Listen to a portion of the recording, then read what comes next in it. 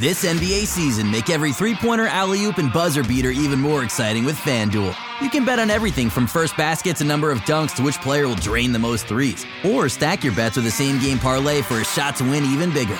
It's quick, easy, and you'll get your winnings fast. So download the app today and see why we're North America's #1 sportsbook. Make every moment more with FanDuel. 19 plus and physically located in Ontario. Gambling problem? Call 1-866-531-2600 or visit connectsontario.ca.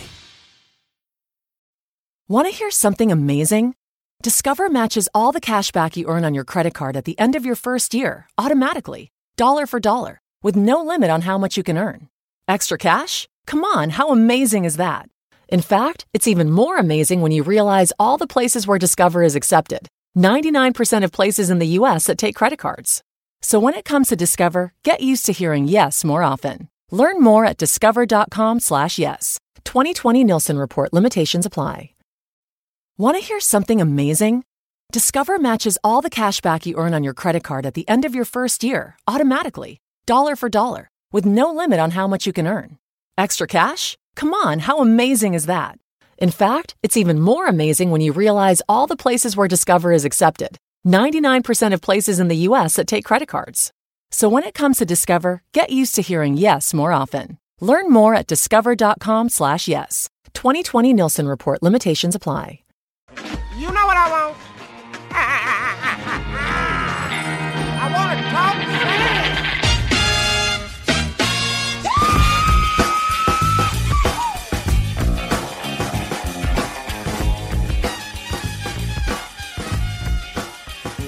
Hello and welcome to the Raptors Weekly Podcast. I'm your Samson Folk, and the day after Kawhi Leonard made his decision, Paul George was traded to the Clippers. I am joined today by my colleague Matt Shantz over at Raptors Republic. Matt, how are you doing today, man? I am doing rather well, all things considered. All things considered. Now, maybe you can elaborate on that, and that'll get us going on the podcast. All things considered. Yeah, I think yesterday was generally an overly optimistic day for Raptors fans, considering we just lost our best player for nothing in free agency. But we're champs, so you can't take away the banner. So life is pretty grand. I think I agree with that. I was on CBC yesterday, and that was pretty much my takeaway. It was like, well, things are still pretty good. We're the champs. It sucks that he left, but you can never take away the banner. And some NBA teams, they never get it, and maybe never will. I guess that's how the league works. Kawhi Leonard isn't the Robin Hood for every team, but he was for us for 1 year, sharing the wealth. Exactly. Yeah. And the first thing I want to talk about then is obviously that. So I'll frame it for us. He left for the Clippers. A lot of stuff happened. Paul George, now his teammate there. I think the first question, is this a reflection of the no one wants to play in Toronto problem or narrative? I can't remember a Finals MVP ever leaving his team before. Is this a stark reminder that no matter what, the Raptors can never play in free agency? Or is Kawhi just a unique and driven player who takes what he wants? Is it a bit of both? What do you think? I think that there will be people who use this to support the narrative that players do not want to sign in Toronto. But if you look over the last 5 years, anybody the Raptors have wanted to keep, they've kept. And that's been a real success from the Masai Ujiri era. But as far as Kawhi goes, it was clear all along, or I guess in hindsight, we had the whole he stay movement. But looking at it all, he wanted to go home. He wanted to be in LA. He had his sights set on that. And so it wasn't a matter of Toronto can't keep players. It was Toronto can be successful, but the player empowerment movement is here, and that's okay. It's as long as he he lived out his contractual obligations, then it's fine. And that was always the case. Living out the contractual obligations. What a way to put it. That's very succinct. It sounds dystopian almost. I guess, so what is the thing that separates Toronto then? Because if Toronto's able to keep free agents, and we'll dive into the narrative a little bit, maybe we can dispel it. Toronto's able to keep their incumbent free agents, sounds like. Kyle Lowry stayed, Serge Ibaka stayed, DeMar DeRozan stayed. All the guys sticking around. Kawhi Leonard did leave. But the Raptors, like many other teams, and the most important part of that statement, like many other teams, aren't players in getting big names in free agency. There's usually only about 5 or so teams that are able to accrue those types of players. Why do you think that it's only attributed to the Raptors not being able to play in free agency when teams like Charlotte are paying Rozier, Oklahoma City does not sign anybody in free agency? Not like we're used to seeing from maybe a Miami or LA. What do you think about that? I think the difference in expectations is clear. Toronto has had successful blips throughout their history. Obviously, they've had a lot of failure, a lot of disappointing years and endings. But the expectation is still that they are aiming to compete. They are wanting to be a championship contender. Masai has made that very clear during his time. The end goal was to get the ring and to get the banner, and we're there. Whereas I think we have that expectation because while we are outside of the US, we are still a large market. We have the financial means. We have a very wealthy ownership group, and that kind of end goal. Whereas teams like Charlotte that you mentioned, or Orlando or Sacramento, or all those other teams that can't sign free agents, they don't have that same level of expectation, and they also maybe have a little bit of a protective view as they are small markets and therefore they are limited. Toronto is a large market, therefore why do they struggle in that area? Okay, so let's dive in. Why do you think that the Raptors struggle in that area? What makes you worry? What is the truth to that? What are the false parts behind it? What's the truth to it? Up until now, I think that a big chunk of it has been the failures of the franchise. We did not have a strong management group in place for a long time, and that's changed. We did not have a history to sell, whereas we hear Pat Riley, when he meets with free agents, he can plop down his bag of championship rings and they all hear the clinking of the jewelry.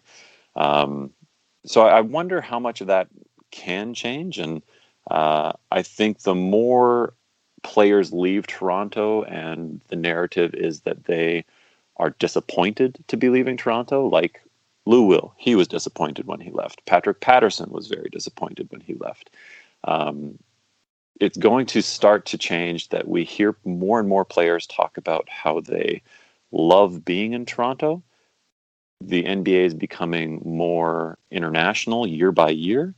So I don't think it's going to be a perpetual problem, particularly now that we have that gold, touch on our collar of our jerseys. There's a little bit more credibility to what the franchise is capable of.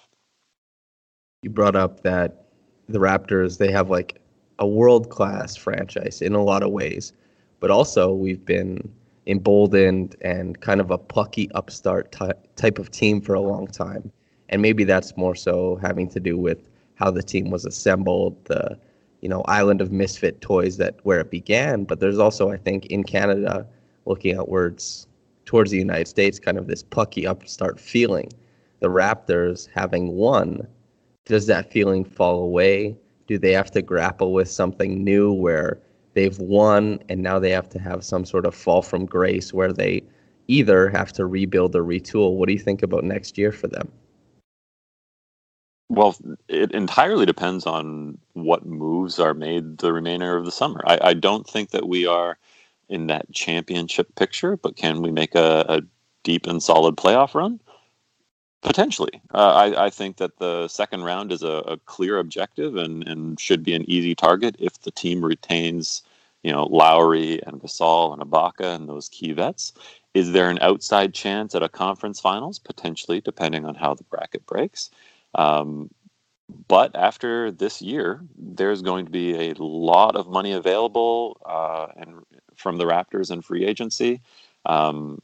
Stars are coming aligned in 2 years, and it's been a not so public secret that Masai has his eyes set on Giannis. So there is a lot in play in the next couple of years that could change, or if nothing falls the Raptors' way, they would be beginning a rebuild in earnest with Siakam, with OG, potentially with Fred, and just kind of starting over with the young pieces that they have in place. So we're kind of at that turning point, and anybody who bets on the Raptors right now either has some real inside secret or has a gambling issue. Yeah, I think that's the question, is the turning point. So mostly what I'm thinking about is, you brought up that the Raptors are going to have an absurd amount of cap space after this year. They have the $30 million of Kyle Lowry's contract, $20 million of Serge Ibaka, and $26 million of Marc Gasol, all coming off the books. And then you also bring up the vaunted summer of 2021. Everybody's talking about Giannis will be a free agent. That's the idea, I think. What do the Raptors do? Do they hang out during that 1 year and try and save for the vaunted free agency? Or do they jumpstart things and maybe trade, like Bruce Arthur mentioned in his piece for the Toronto Star? Maybe the Raptors look to jumpstart the rebuild, get assets for one of, maybe two of Lowry, Gasol, or Ibaka. And like you said, they should be able to. And with Kyle Lowry leading the team, you have a young, burgeoning star in Pascal Siakam, OG Anunoby hopefully looking to make improvements, and the incumbent veterans like Van Vliet, who now after that finals should be considered a veteran, Gasol a veteran, Ibaka a veteran. They can run it back and have lots of success. But looking towards the future, would you rather the Raptors go after regular season success and a decent playoff run? Or would you rather they try and jumpstart something and start building new? Me personally, I think I'd probably lean more towards run it back, have a fun year, have a year to celebrate Gasol, celebrate Lowry, celebrate Ibaka and what they brought to this team and how they helped deliver a championship. That's my sentimentality coming out, that this was the most fun year that I've had, being a basketball fan, being a Raptors fan, being a Raptors writer, all of that. And it was just a real treat. And so to have a lot of those key players then leaving would be disappointing. It would kind of remove some of the grandeur of the moment for me. So personally, I more so lean towards run it back, but it's also, if somebody throws out an offer that can't be refused or is in the betterment of the long-term outlook of this franchise, I have no doubt that Masai would jump on that opportunity. He is very forward-thinking. He's shown that. So if somebody wants to give up assets for Gasol or Ibaka, great. If somebody really wants to pay for Lowry and there's an opportunity to send him somewhere that he could compete, I'd be happy for that. It would be really disappointing to see him leave, but that's kind of the crux of where we're at. So I'm stuck between heart and head on this one. Right. And that's why I asked about the plucky upstart franchise and what we're perceived to be and how we transition from a championship team who loses their finals MVP, which is unheard of. Most teams, like even the Dirk Nowitzki team that won in 2011, they did have their fall from grace, but they still had their incumbent star. The Raptors, directly after, have to pivot at least in some way away from the Kawhi Leonard era, which only lasted 1 year. Would you rather, and I guess this is the conversation, right? The whole conversation. Masai Ujiri scoffed at sentimentality and tried to supercharge the team. He traded DeMar DeRozan, and in came Kawhi Leonard. Do you think it's more likely or less likely that he scoffs at sentimentality this time and jumpstarts a rebuild with one of Kyle Lowry? Because in a way, it's maybe there is a second or third round playoff run in this team, but also listening to Masai in years past, that isn't what he wants. And is he looking to run it back strictly for those nice feelings? Or if things go bad, you have kind of those things stripped away from you without you trading it away. You just, maybe a Kyle Lowry, Ibaka, Gasol, somebody has maladies and things just start falling apart, and the team, that's a sadder version. Things like that happen.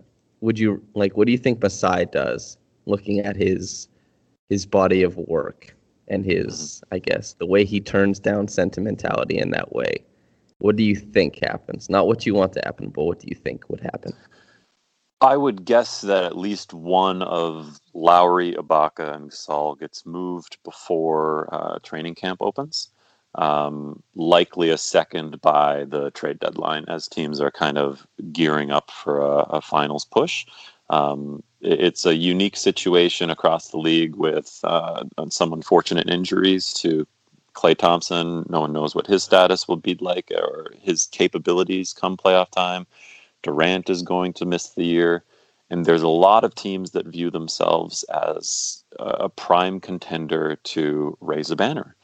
And with that being the case, I think that it is going to be a movement era this summer and at the deadline where teams look to gear up and add those key pieces and have a few options available from the Raptors that have shown capable of winning a championship and being key contributors to that very recently. There's going to be some serious offers, I think. So I'm going to guess that he makes movement.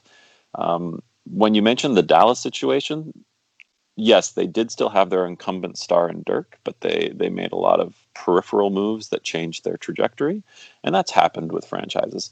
The unique thing, I think, in this situation is while the Raptors haven't retained Kawhi in their incumbent star, they do have an up-and-coming, successive star in Pascal Siakam. So I wonder if kind of the movement or the decision of the direction that Masai chooses, that it'll be almost dependent on what he views as Siakam's ceiling. If he thinks Siakam can take another leap, maybe we just run it back and see what happens. If he thinks that Siakam's leap or OG's leap is coming in 2 years, then maybe that's a sign that he is ready to make that move. What do you think is Siakam's ceiling? What do you think his leap looks like this year? If we're talking about it, I mean, what do you think his trajectory is this year? I wonder if it's similar to DeMar in that each year we're going to see one or two new things, and even during the season we see him adapt and learn on the fly. I think what we already have is an elite two-way player. He's likely top 20 in the NBA already, which is insanity. With a couple tweaks, maybe he can make it into the top 10, top 15. I'd like to see him kind of work on a little pull-up jumper. So catch and shoot from three, he's already, reasonably proficient at that, and I think that he'll improve. He's good at attacking off the drive and has counter moves. But if he can kind of make that little step-up jumper from the mid-range, with his adjustments and how he can kind of attack and alter his directions, I think that will really open up the game for him as well as for passing angles. Interesting. I guess the thing I want to talk about regarding Pascal is there's two things. One, if the Raptors run it back, it'll be probably close to a top 4 seed, probably definitely top 6. You could book that if they do run it back. Who gets the all-star bid between Pascal and Kyle? And then after that, if Kyle does go, what does Pascal look like truly as a number one option on offense? Because he is an unorthodox piece. Even in that 32-point game, he wasn't scoring, in the finals I'm referring to, he wasn't scoring as a first option in that game. He was getting out on the break. He's taking advantage of pseudo transition.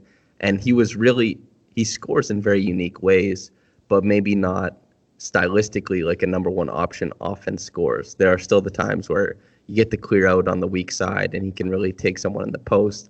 But there are the times we've seen him ISO and pull up are few and far between. Like you alluded to, maybe that's something he adds. So the all-star, who gets it, Kyle or Siakam if they run it back?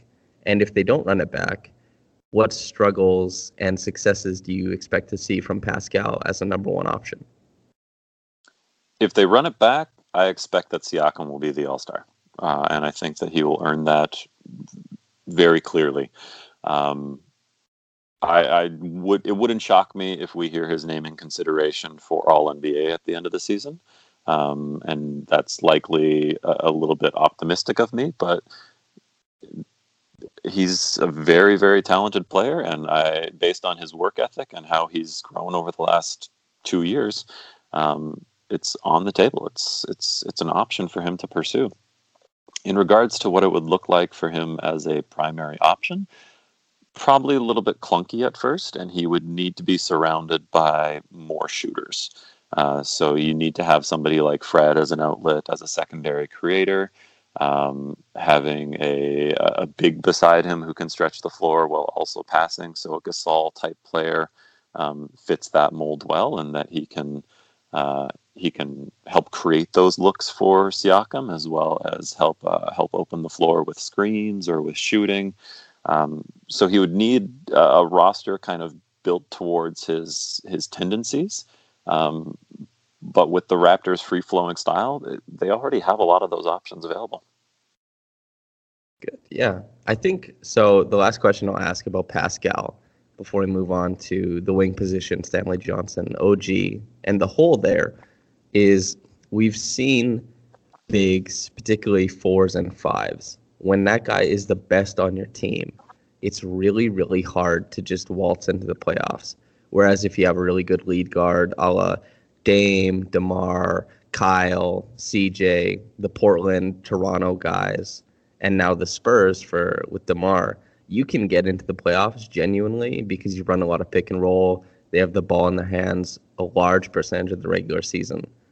What do you think the Raptors, if it does come down to Pascal playing the 4, we've seen teams with Anthony Davis, DeMarcus Cousins, Karl Anthony Towns all struggle to have really strong regular seasons when their best player is at the big man position.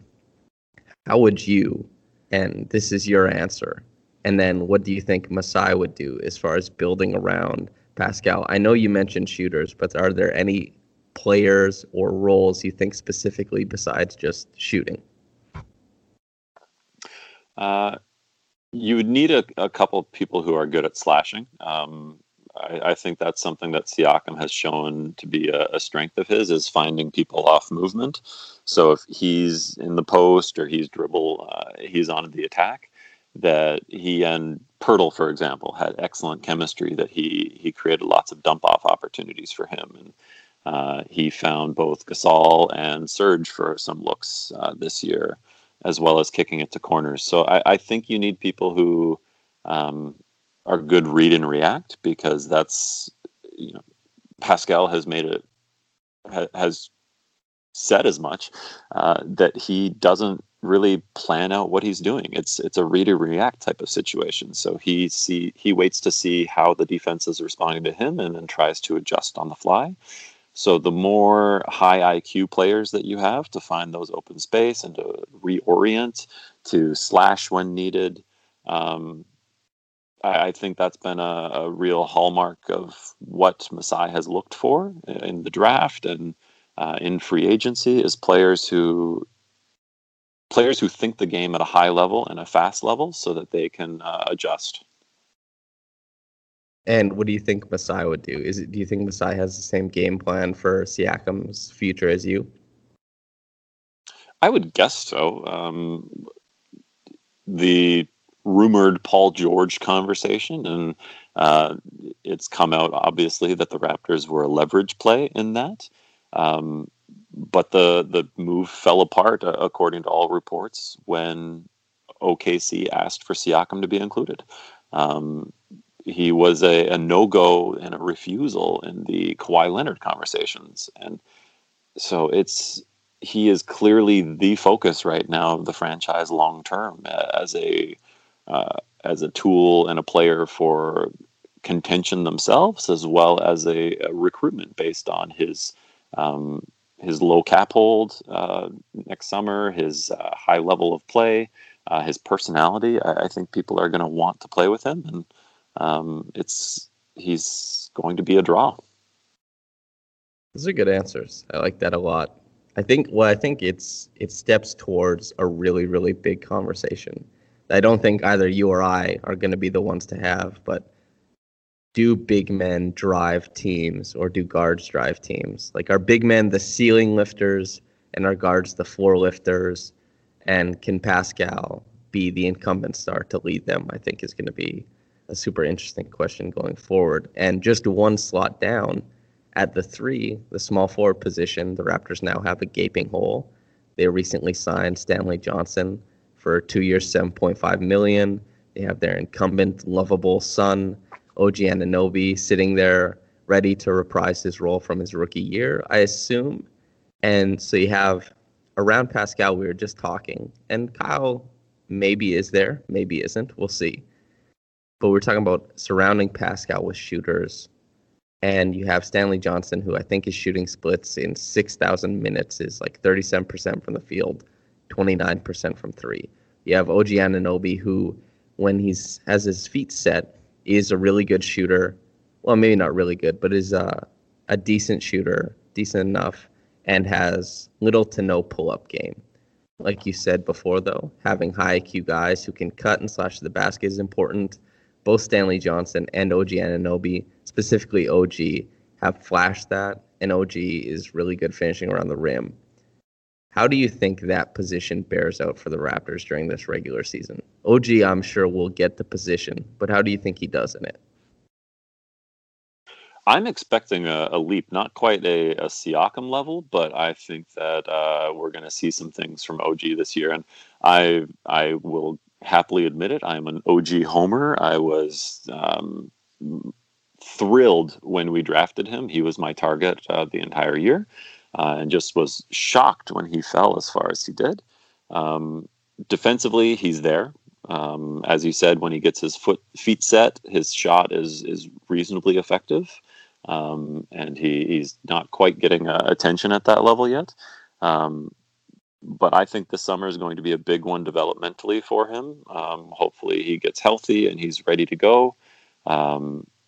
With his ability to cut, I think that will be helpful. So he will be a primary starter for the team. I think that he'll go through little waves of success and waves of struggle with as teams adjust to him. But I think that we're going to see a great year from OG. But in regards to starters, it wouldn't shock me if both OG and Stanley Johnson were starters this year. In regards to, we lost both Danny Green and Kawhi. And I wonder if OG, with his ability to chase guards and kind of being a more switchable unit, whether we could see a group of Lowry, OG, Stanley Johnson, Pascal Siakam, and either Serge or Gasol as a starting unit. That would be interesting. I would be shocked if they started OG at the 2. That would definitely be something. I'd be a fan of it, though. A long time ago, for a different site, actually, I wrote about how the pull-up 3 changed the NBA, citing Steph Curry, Kyle Lowry, and Victor Oladipo. Steph Curry for helping incite the change, and then how Kyle Lowry and Victor Oladipo both completely revolutionized their own games by incorporating the pull-up 3. Both Kyle Lowry and Victor Oladipo, their percentages at the rim went up 10% shooting after they incorporated the pull-up 3 and started shooting it at a decent rate. OG Anunoby was pretty horrendous as a pick-and-roll ball handler and as a guy coming off of dribble handoffs. He does have a limited dribble package right now, but also, like I said earlier, he's kind of horrible when pulling up. He shot like 16% on pull-up 3s this year. He doesn't take them very often, and he's much better when he's setting his feet. But also, there are times during his rookie year and during his sophomore year where we saw him coming downhill, making advanced passes to the corners or to the dunker spot. And he has flashed vision that is actually really great. Do you think that going forward, if he wants to be more than a 3-and-D player, and like you were saying, you expect to jump this year, is he jumping towards a 3-and-D player, more of a Trevor Ariza, where he's just going to keep working on those corner triples, those set shot triples, and playing more defense, chasing guards around screens, like you said? He's an incredible isolation defender already. Or does he take a step towards some of those actions where he's, operating in the dribble handoff or the pick and roll? Where do you think he steps towards? And what do you think is an identifier of who he is? Is it the vision that we've seen? or is it the lack of the pull-up and the lack of the dribble? Which do you think is more, I guess, indicative of where he's headed? I think opening up the dribble package is an intriguing idea because, as you said, we have seen little glimpses of his passing acumen. But in order to get to those moments, he needs to be able to create a little offense on his own. So be able to attack more off of non-straight lines, have a little bit tighter of a handle. That was what really opened up the game for DeMar DeRozan. That was kind of his first big leap was when he was actually able to successfully dribble around opponents. And so that will be a step that OG definitely needs to work on and to tighten. Primarily, I still think that he'll be a 3-and-D player. I don't know if he'll ever get to the point where he is a creator for others on a even secondary level, but as having a high level kind of fourth option in the dribble rankings, that's still an elite player in regards to building a successful core. Does that seem at all sobering from where maybe, I know you and I both rate him really highly, but it was kind of crazy after that first year. He was fantastic. He was hitting game-tying threes against the Cavs in the playoffs in the dying seconds. He was one of the net rating gods of the NBA in his rookie year, and he shot a better percent from downtown. He generally excelled at things that people didn't think he would excel at in his first year. It was like walking on air.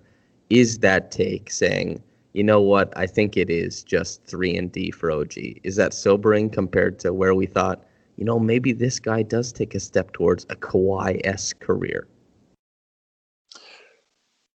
He's got a lot of similarities to Kawhi in regards to physical build and defensive tools, and I think that's why it was a fun and hopeful comparison to make, even if not a realistic one. But in regards to, is it disappointing if he becomes a elite 3-and-D player? I don't think so. He can still add other elements to his game, but what you were saying in regards to being a plus minus god and hitting game tying 3-pointers, and he can still do all of those things even if he doesn't become a primary option. And having somebody capable of that who's not being guarded regularly by a primary defender, that's still necessary to win in the NBA. And so is it disappointing if he only becomes an elite role player? I don't think so. It's an unfair expectation to put on somebody that they have to become a top 20 player in order to be a successful part of a roster. It's very rare that comes along, and just look at Siakam. We never saw it from him. Oladipo, it was not expected of him after years of struggle. So it could still come. It could be a surprise, but if he just becomes a know your role, excel in that, and help your team dominate when you're on the floor, well, if your team's dominating with you, then you're doing well. I suppose, well, the reason I use the term sobering is it's kind of a step back from the expectations, and also looking at wing players like an Otto Porter Jr., or Harrison Barnes, guys who play defense and hit triples, but maybe don't pass as well as we thought. They get paid a little bit much because their physical profile and their ability to hit shots and their defense, and then people immediately become kind of disappointed with who they are as a player. So I wondered if OG had something like that in his future, or if we can hold back going from where in his rookie year we were saying, well, this guy might be the next Kawhi Leonard, to now we have to say, maybe he's just an elite 3-and-D guy, which, as you mentioned, is a great thing to be able to say, but is different than what was initially said. And then, like the Boston Celtics fans who are having to deal with maybe saying that Jason Tatum isn't a lock for an MVP candidate in 3 years, which is what mostly everybody thought after his first year. So it's just dealing with that step back, maintaining the frame you're looking at everything in. I guess I guess it depends on how realistically you assumed that possibility was.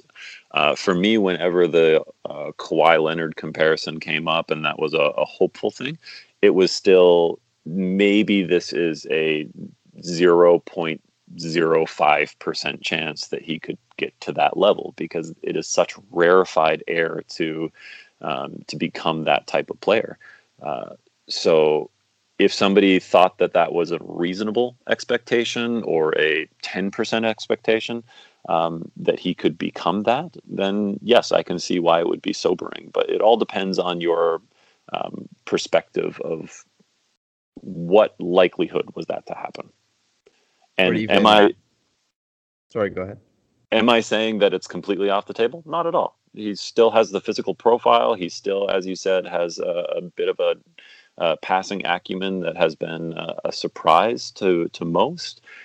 He's an elite defender already, and there's areas that he could improve kind of off ball. He's working on his shooting touch. The pull-up jumper is kind of the toughest to add to your game, so maybe that could come in the future as he develops more feel. So it's all those tools are still there. It's just a matter of what percentage chance do you think that it could actually happen? Yeah. Well, I guess what spurs this on, right, is the role he was cast in this year. He was asked to create a lot more, and it did seem like the Raptors were grooming him towards something rather than just the sticking to the 3-and-D thing. Even when I was in Toronto and I asked Nick Nurse about it, he did say before OG had his really unfortunate appendectomy was that they were looking more towards getting OG towards something more like a role rather than trying to have him create and do all those things that he was asked of this year, which might have been he was miscast in that role a little bit. And I'm not sure if that was just from what they saw at practices or in the summer, or if that was, looking at the same thing that everybody else was after his rookie year and saying, like, maybe let's push OG to transform into a different type of player. And maybe we're looking at a more solid type of player and something he's growing towards that isn't that, but is still very good, as you alluded to. The next thing, I asked you beforehand to theory craft a trade proposal, one that you would be very happy with, a dream trade of yours. That is also somewhat realistic. What do you have for us? Okay, so for starters, let's make it clear that you gave me 20 minutes to work on this dream trade proposal. So it's not like you asked me several days. It's hard to put together a package that I could see, one, working financially, two, incentivizing the Raptors enough to deal with it.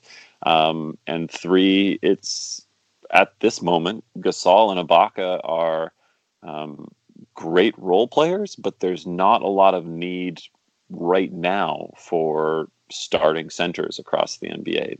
Now, granted, Gasol would be an upgrade over many, so would Ibaka, but enough to incentivize a team to take on additional salary when the Raptors wouldn't want to take on more than kind of 2 years of money in incoming contracts to keep open that summer of 2021.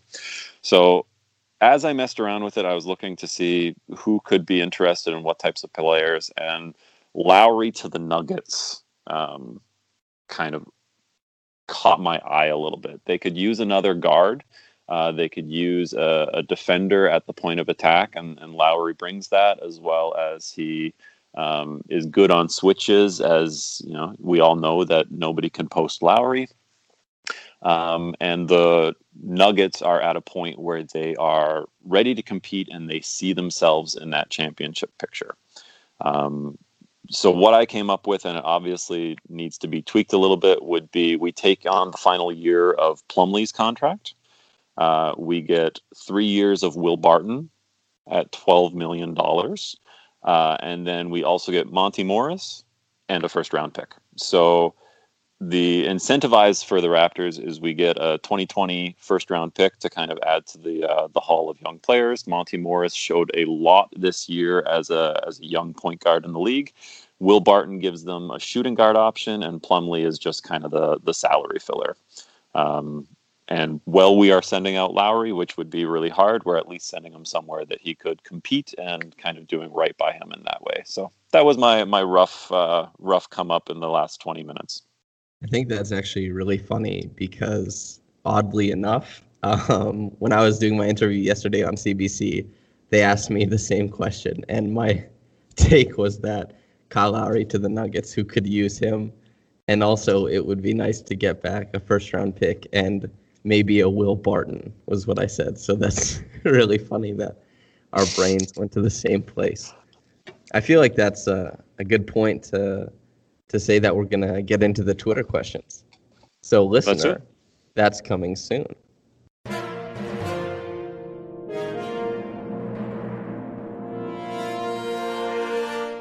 Welcome back to the Raptors weekly podcast. Still hosting Samson Folk, still joined by the fantastic Matt Shantz, and we're going to answer some Twitter questions. The first Twitter question is from myself, but not via Twitter. Matt, you have spurned coffee for so long, even changing the fabric of Raptors Republic morning coffee segments by changing it to morning tea for one terrible morning. What makes you drink tea instead of coffee outside of the, oh, obviously it's healthier? Forget that. Make another case. Come on, man. All right, here's my argument. Coffee is disgusting. It is bitter and unpleasant, and people only drink it because they've been socialized to believe that it's a positive for them. And that's my whole argument. It is awful. The only good thing about coffee is the smell. Why don't we just get together and eat a bunch of caramels? The Goodwill Hunting.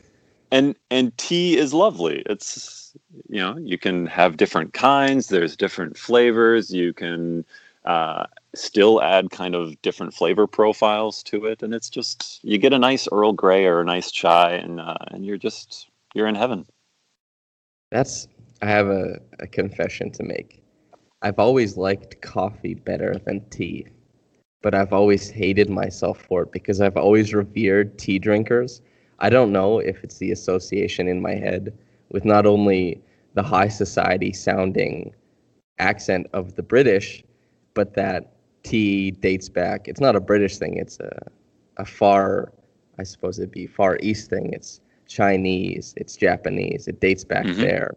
And that seems regal and important and ancient. And I revere that in a way. And so I think every time I'm drinking coffee, I view myself as a plebeian. And I view someone like yourself with the last name Shantz and a tea drinker in the morning. I think you're operating on a different wavelength. And your body probably thanks you for it too. What's your favorite type of tea?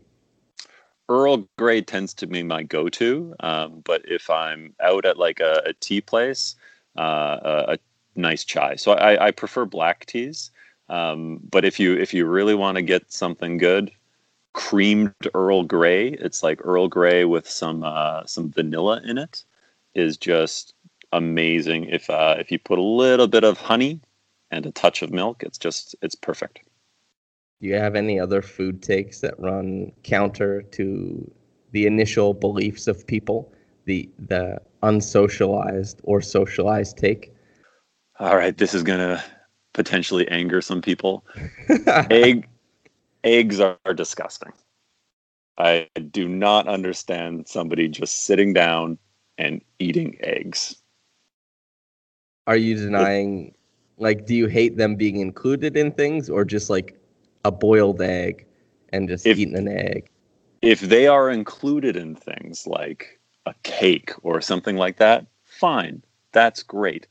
But just on their own, like scrambled eggs, an omelet, hard-boiled, over easy, however you want to do it, gross.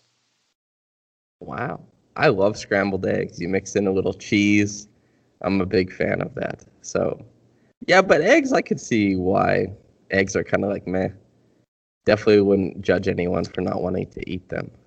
Well, that's good.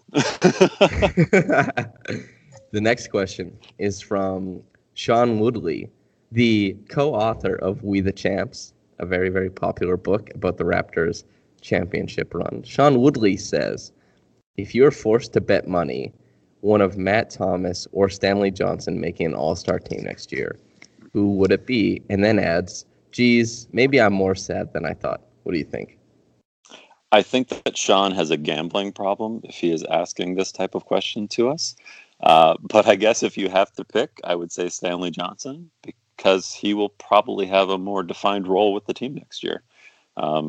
Unless Matt Thomas can show that he can hold up defensively, he will be brought in as an option to shoot just kind of on a few possessions here and there. But Stanley Johnson with his ability to defend will just be included in more lineups. Maybe let's alter this then. And who's more likely to make All-Star Weekend? Because maybe Matt Thomas finds a Steve Novak role and finds himself in the three-point competition. Is that more likely than Stanley Johnson participating in an All-Star game? Because I think it is, actually. Very, very, very easily more likely. Yeah. Matt Thomas, I could clearly see with his shooting acumen going in into the three-point shot. But Stanley Johnson, I think you'd have to find a family member of his who believes that he's going to be an all-star, and that's the only people who would bet that way. Derrick Rose won MVP, man. Anything can happen. You never really know. Nick Spicer asks, who else is left for us to sign? 2019-20 projection. The one name that I'm kind of keeping an eye on just because I'm curious what his contract will look like is Rondé Hollis-Jefferson. I like a lot of what he does. He's just not a shooter, and the Raptors have had success with that type of player before. And, somebody who excels in a lot of different areas of the game, but just doesn't quite have that well-rounded offense to themselves. So he's somebody very easily who, if he signs at or near the minimum, I think that he could very, very clearly outplay his contract. We had talked about this on the other podcast we did with Adam, and he brought up the same thing, that you really like Rondé Hollis-Jefferson, and I do too. And the next question is, who would you rather take a flyer on, Trey Lyles or Rondé Hollis-Jefferson? For me, it would be Rondé. I think that we have a lot of, maybe not a lot. We've got enough people in the front court who have their options. So we could play OG at power forward. Siakam fits there. Stanley is big enough for some power forward minutes. We've got Gasol. We've got Ibaka. So there's a lot of big bodies. Whereas with Kawhi and Green gone, we could use a few more minutes or options available at the wing rotation. So I would likely go with Rondé over Trey. And I think what he brings is a little bit more consistent. I think for me, I would go with Trey Lyles simply for the fact that he is from where I'm from. He's from Saskatoon, and maybe that opens up an avenue for me to get insider information. I say, hey, man, you're from the same spot on the map that I'm from. Does this have meaning to you? Maybe it does. Maybe it doesn't. Hopefully we can work something out, man. The next question from Guatam, G_Malcony. Do the Raptors compete with this team, or do they absorb contracts and try to land big names in 2021? We discussed this already, and ad nauseum maybe, but a firm yes or no, which do you think it is? I think that they trade at least one of the vets. So I don't think that they look to compete and go as far as possible. I think that they are a playoff team, likely around the 6th seed, but begin the process of starting the rebuild towards 2021. Yeah, definitely. I think my favorite question on here is from Robert A. Senta, at Rob Senta. I have zero regrets, and last year was the best thing ever. Moving forward, who will make up Bench Mob 2.0? What lineups are you most excited to see Nick run with? And you mentioned OG Anunoby at the 2, so I'll let you take this one. Yeah, so I think that starting, the Raptors really were a switchable team last year between all their defensive wing options. So it wouldn't shock me based on the current rotation if it's Lowry at point guard, OG at shooting guard, just kind of nominally. We've got Stanley Johnson at small forward, Siakam at power forward, and then Gasol starting at center, which means that the bench mob would be, and I think we're probably on bench mob like 3.0 or 4.0 at this point. But it would be, we've got Fred, we've got Norm, Ibaka is in there. I think that sometimes we'll see more opportunity for Chris Boucher this year as he develops. Who am I forgetting? I know I've got some people. Malcolm Miller. Malcolm, yes, thank you. Malcolm's ability to shoot, I think that he's also a good defender. He's ready for the NBA in that sense. And then we'll bring in Matt Thomas as the occasional gunner. But based on being a little less high-end talent this year, obviously, I would be surprised if we see as many all-bench lineups this year as we did last year. I have a question of my own. Not only did you just forget Malcolm Miller now, but in your end-of-season thanks, where you listed everyone, you also forgot Malcolm Miller. What's the deal, man? That's Blake Murphy's best friend. What are you doing? I don't know. It's clearly a blind spot in my brain, and it's just it slipped my memory somehow. At least Malcolm Miller stands didn't attack me as much as the Jeremy Lin fans did. They really turned on me fast. So that was I'm thankful for Malcolm Miller fans that way. Well, that's a good thing, right? Is the Malcolm Miller his fame is only preceded by his fans' fame. They're known for their civility.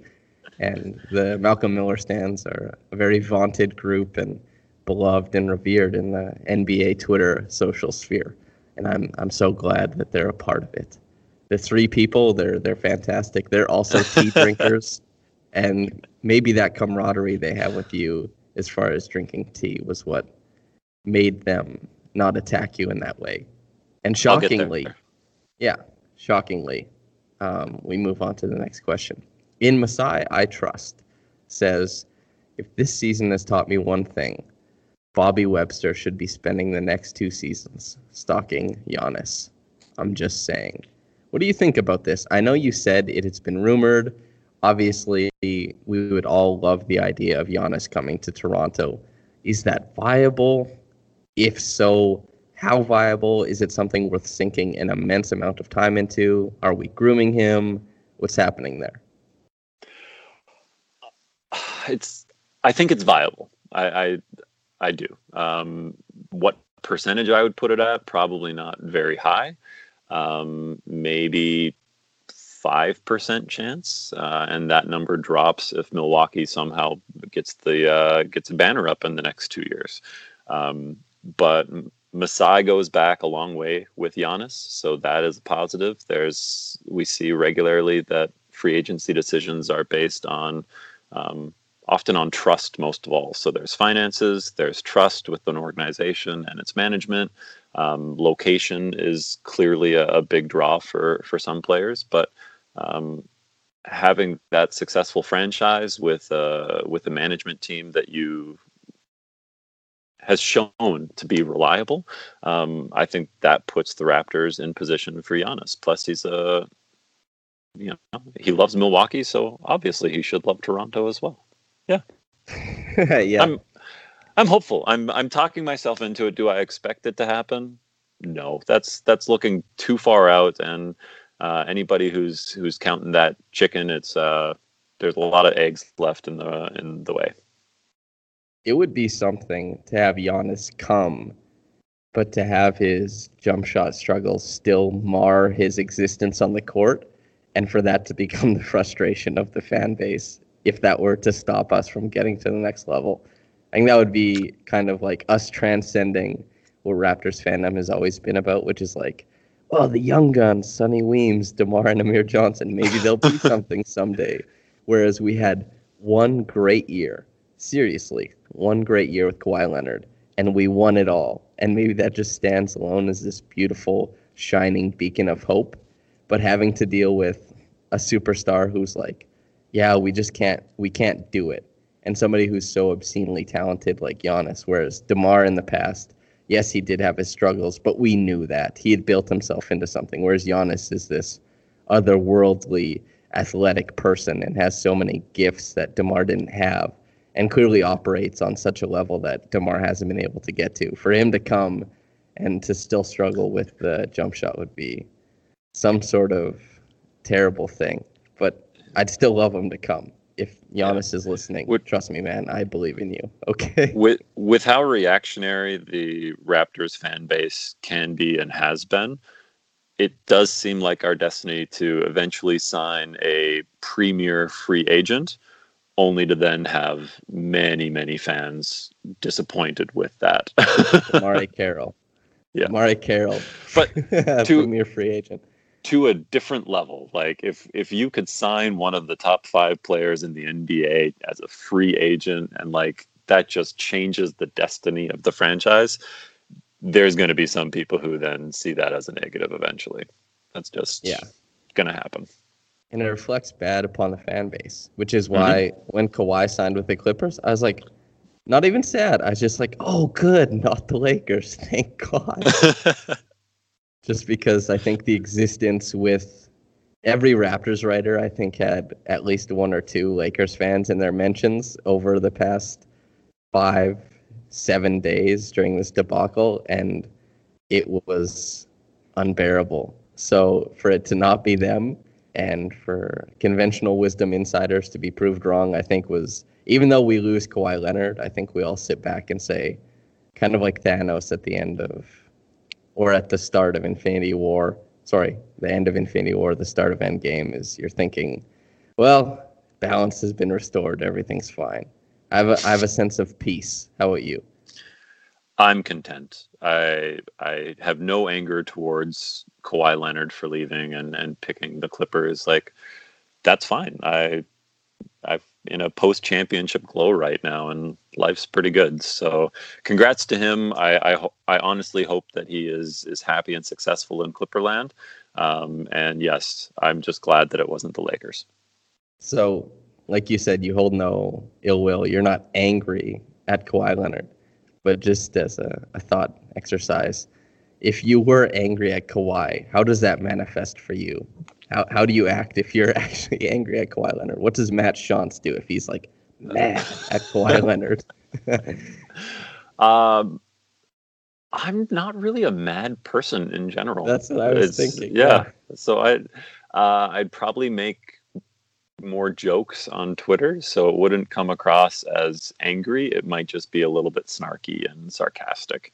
I didn't want him to go to the Lakers, one, because I don't like the Lakers. I don't like kind of that entitlement there. But also him as a third option in the kind of media epicenter of the NBA with LeBron James and Anthony Davis, I wouldn't think that would make him a fun guy anymore. And so I'm happy that he picked somewhere that he can still be a primary option, and he can be a little bit more happy in his day-to-day life, how I picture him. Yeah, not to mention LA has fantastic jerseys. The big, bold LA script where it's just L and A and it's kind of modeled after the Dream Team jerseys. Those are awesome. I can't wait to see him in those. That would be their good jersey. They do also, you have to admit, have some absolutely atrocious jerseys in their lineup. Okay, they do. Maybe they should just wear the alternate all the time. That's the best way to do it, maybe. Yeah. Well, I think that's a great place to end it. Matt, thank you so much for coming on, man. Hey, my pleasure. Thanks for having me. Yeah, of course. And the listeners, if you enjoyed this man, which I do, you can find him on Twitter at @M_Shantz. If you want to see anything he's written, just go to Raptors Republic. He's putting stuff up there. And also, there's other podcasts, if you want to listen to old podcasts that he's been on of this. And after you're done listening to this, I hope you have a blessed day, you enjoy your life, and everything's going to be all right. Thank you so much for listening, and goodbye. Want to hear something amazing? Discover matches all the cash back you earn on your credit card at the end of your first year automatically, dollar for dollar, with no limit on how much you can earn. Extra cash? Come on, how amazing is that? In fact, it's even more amazing when you realize all the places where Discover is accepted. 99% of places in the U.S. that take credit cards. So when it comes to Discover, get used to hearing yes more often. Learn more at discover.com/yes. 2020 Nielsen Report. Limitations apply. Did you know you could shop around for prescription prices? With GoodRx, you can find free coupons at over 70,000 pharmacies and save up to 80%. It's that easy. But don't just take my word for it. Dr. Adam says, I've been telling all my patients about GoodRx. Jacqueline says, my medication was $65 without insurance, but I paid $25. Aubriana says, you don't have to pay full price to live your best life. Couldn't have said it better myself. GoodRx is 100% free. Download the GoodRx app today and start saving. GoodRx is not insurance.